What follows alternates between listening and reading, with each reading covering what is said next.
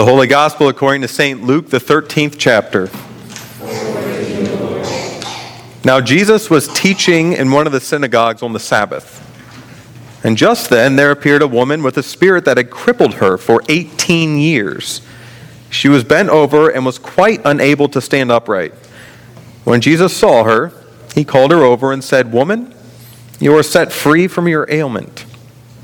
When he laid his hands on her, immediately she stood up straight and began praising God. But the leader of the synagogue, indignant because Jesus had cured on the Sabbath, kept saying to the crowd, "There are 6 days on which work ought to be done. Come on those days and be cured, and not on the Sabbath day." But the Lord answered him and said, "You hypocrites! Does not each one of you on the Sabbath untie his ox or his donkey from the manger and lead it away to give it water? And ought not this woman, a daughter of Abraham, whom Satan bound for 18 long years, be set free from this bondage on the Sabbath day?" When he said this, all his opponents were put to shame, and the entire crowd was rejoicing at the wonderful things that he was doing. The Gospel of the Lord. Praise you, O Christ. You may be seated, and the children may come forward for a children's sermon.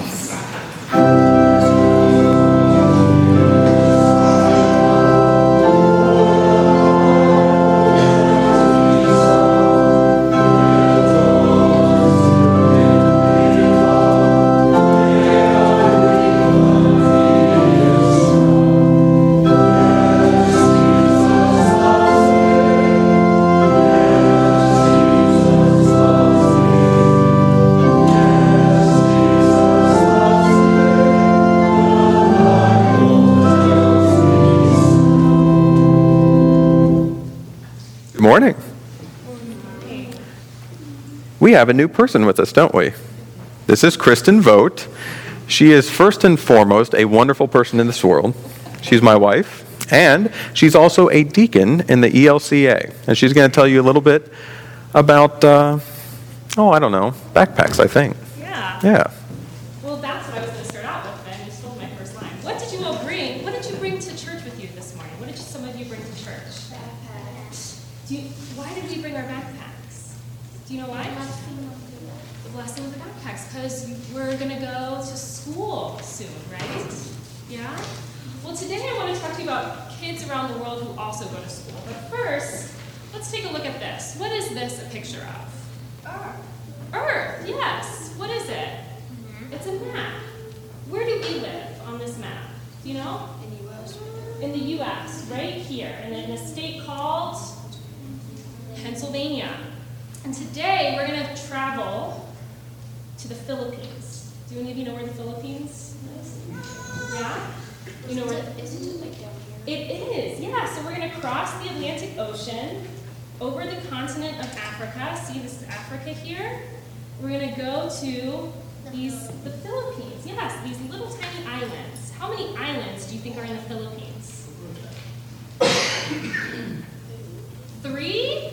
No, not quite. Do you know? You don't know? You've never been there. There are over 7,000 islands in the Philippines. 7,000. Yeah, 7,000. And on one of those islands lives a little boy named Angelo. This is Angelo. And Angelo is 10 years old, and he lives on the island of Cebu in the Philippines. And Cebu experienced a really bad storm that destroyed a lot of things, and Angelo lost some things in his house. And people around the world, even here in the United States, helped Angelo and his friends and his family and others in his community.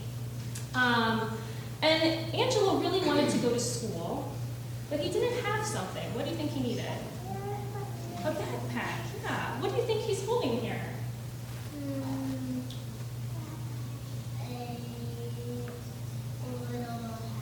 It's a little bag. It's a backpack. And Lutherans across the United States made these backpacks. They're called school kits for kids like Angelo and others in places around the world. Why do you think? Well, first off, do you think we should help kids like Angelo? Why do you think we should help kids like Angelo? Yeah. Because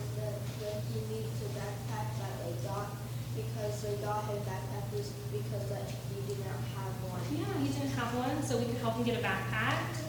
Why else do you think we should help Angelo, Jack? I want to tell you about Sabbath. Okay, great. Yeah, so Maybe he needs a lunchbox. he might need a lunchbox too. Yeah, there are a lot of ways that we could help Angelo, but because God loves all of us, right? God loves us. We then can help our friends and our neighbors around the world, people that we don't even know. People like Angelo that live in other countries, kids in other countries, we can help them, right? And so today with me, I brought this backpack. Cooper, do you want to help me see what's in this backpack? No, you don't? This is a school kit. Okay. What do you think kids need to go to school? Maybe like a notebook. A notebook. Yes, we've got a notebook. What else? We don't have a lunchbox in here. Jack? Pencils. Yes, I've got some pencils here. Okay. And yes, an eraser. What else? A sharpener. Very good. We have a sharpener. We've got some crayons. We've got a ruler. We've got pens and lots of other notebooks in here. And all of these things are put together by, all of these kits are put together by churches across the United States.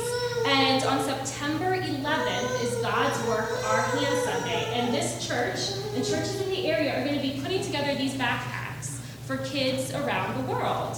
And so you and your parents and your friends can go out and buy things like rulers and erasers and crayons and notebooks and sharpeners and erasers and items like this so kids can go to school, right? Just like you're going to go to school. When do you all go to school?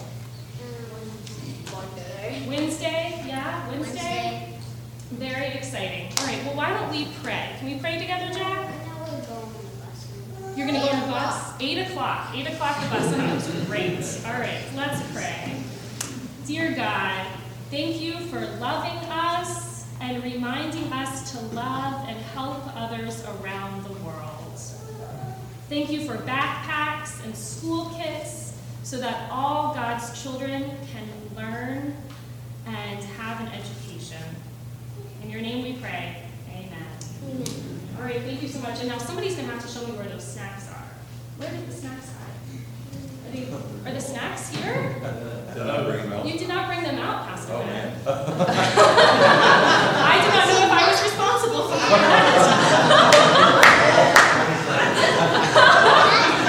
We're going to bring out some snacks. Do you know where the snacks hide, Cooper? They're supposed to be back here. What? You found a pet frog? Okay. And he knows where those snacks are. He knows where those snacks are. That frog knows where those snacks are. Yes. And if everybody remembers from last week, it was her 1-year anniversary, so this is a good one to get home. Yeah, it's okay. I think Pastor Ben's bringing them. There we go. Do you want to get them for me, Anthony? Great. Thank you all for being good listeners and letting me tell you about backpacks today. School kids. We'll just take one. Everybody will take one, okay?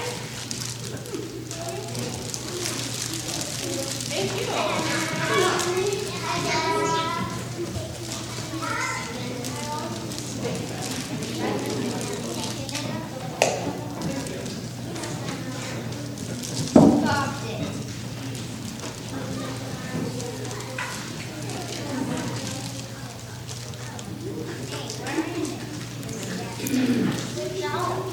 In the name of Jesus, amen. Talk about breaking in the new person. Didn't bring the snacks. That's all right. God's Work, Our Hand Sunday is, well, it's a little bit new. We've been doing it for a few years now. It's slowly catching on. It's a ELCA-wide initiative to have one day where we go out and be the church like we're supposed to be the rest of the days of the year. It's not meant to really be a springboard for ministry, but it is for a lot of people. It's not really meant to be a single pass at ministry that solves the rest of the year for you, but it is for some.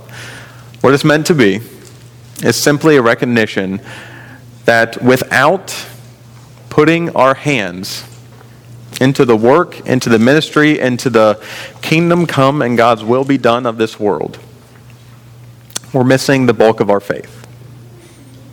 Now, as Lutherans, we have this nice little thing between works righteousness and saved by grace through faith. That's only to say that our salvation is not dependent on these things. However, work does grow out of faith. It's one of the fruits of the Spirit, and we can't deny that. Today's text, I always think about growing up in today's text. I think about my own personal piety. Piety is a neat little word for the work and actions that we are committed to, either individually, as a community, or as a faith. Work or actions that we're committed to that bring us to that religious or holy experience. These can be central elements of our faith. These can be peripheral things that we've picked up over time, but our piety is the work and actions that center us. These can be very good things. Learning the actions of a pious person, learning the actions of faith, is the way that a lot of us learn about God. Learn about the different parts of the Trinity, learn about who we are in God's eyes. This particular text relates to the Sabbath, and I think about my mom and my dad and how they had two very different versions of piety growing up about what it meant to rest on the Sabbath. My dad worked as a farmer. He saw that as his vocation, among many other things. But since he couldn't make a full-time living at it, he also worked a full-time job in a factory. For a while, he worked at Huffy's Bicycles, and then he worked at Teeman Tailgates, and he still does. For 6 days a week, he would work just about constantly. And on the seventh day, on Sunday, he'd get up early, go to church, come home, eat lunch, and then take a nap. When I was younger, I could tell you the exact lineup of the television shows that would be on when he fell asleep because we weren't allowed to change the channel, even though he was asleep. That, too, still sticks in my memory. It didn't really matter if the lawn needed mowed. It didn't really matter if he could get in the field that day. It didn't really matter if several things had broke. He took the day off because it was the day of rest, and his piety, his specific actions that anchored his faith in reality, told him, rest. Mom had a kind of different view. Mom's vocation, the thing that she wanted to be when she grew up and was very successful at it, in my opinion, was to be a mother. She was a stay-at-home mom. And so she worked day after day throughout the week in being a mom for her family. We once calculated how much money she saved the household over the course of a year, and man, she had a bigger salary than I think I'll ever have. I mean, it was incredible, the amount of work that she put in over the course of time. A lot of that growing up was several grocery runs throughout the week. 4 boys eat a lot, it turns out. A lot of that work was laundry. A lot of that work was running back and forth to different stores. A lot of that work was being there for us when we came home. A lot of that work took very, very, normal lights. On Sunday, she had all 4 kids in the same place at once. And so, she would do the work of a mother. Sometimes it was back to school shopping on Sundays, and man, did we hate that. Sometimes it was going to visit relatives, and we kind of enjoyed that. But in any case, she did the work of being a mother on Sundays, because that's when she could. One of my parents rested, and one of my parents worked. And I've always thought both were right. Piety is the action that anchors us to our faith, is the action that anchors us in a lived out expression of who we are. God's work our hands, Sunday, is just a glimpse of that piety that we have as Lutherans.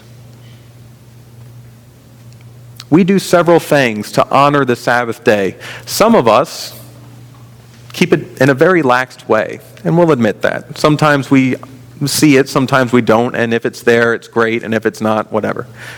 Some of us are haunted by it because we have to keep working 7 days a week consistently. Some of us keep it in the same way that my father did, and there's 8 million different other ways that Sabbath enters into our equation. In the text today, Jesus showed us that piety is not the end of faith. Our actions that anchor us to faith is not faith itself. Our actions that anchor us to faith is not a relationship with God purely. To honor the Sabbath is good. To do the will of God is our calling. It doesn't matter what day it is. It doesn't matter what our piety is. If the will of God, if the work of God is set before you, if God, God's own self, steps down from heaven, then we are God's.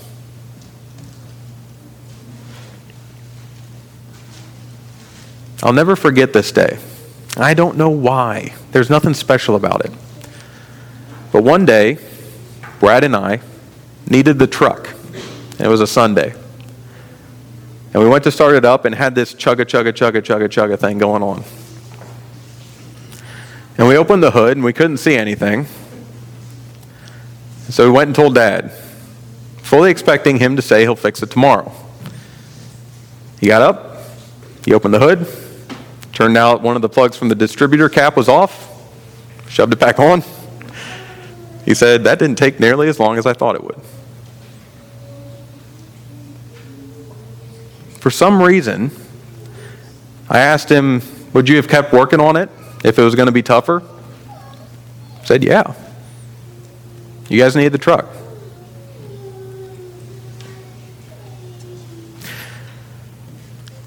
Later on, he told me that the work for his family always came first. That just like Mom, he saw his vocation as a dad, his vocation as a provider, was what anchored him in his faith, and that his personal piety towards the Sabbath, his personal piety towards anything else, wasn't as good as being a life giver in the same way that God is a life giver to us. Now you can debate me on whether fixing a truck is a life-giving act, and that's fine.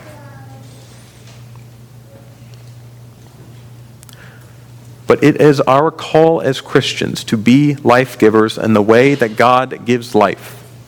We have the breath of God in us, and we are to create, we are to cultivate, we are to participate in God's kingdom come, God's will be done. We give life first and foremost. We are little Christs, Christians. First and foremost. So thanks be to God for piety and the way that it teaches us our faith. But I pray it never becomes a stumbling block, where we rather worship the actions that taught us faith than dive into faith itself. I look forward to working alongside you on God's Work Our Hands Sunday, but more than that, I look forward to the way that you teach me about God and your piety, and I teach you the same. Together, may we never be afraid to get up and fix the truck. Together, may we never be afraid to honor the Sabbath and keep it holy. Together, let us follow God and develop our piety after that. Amen.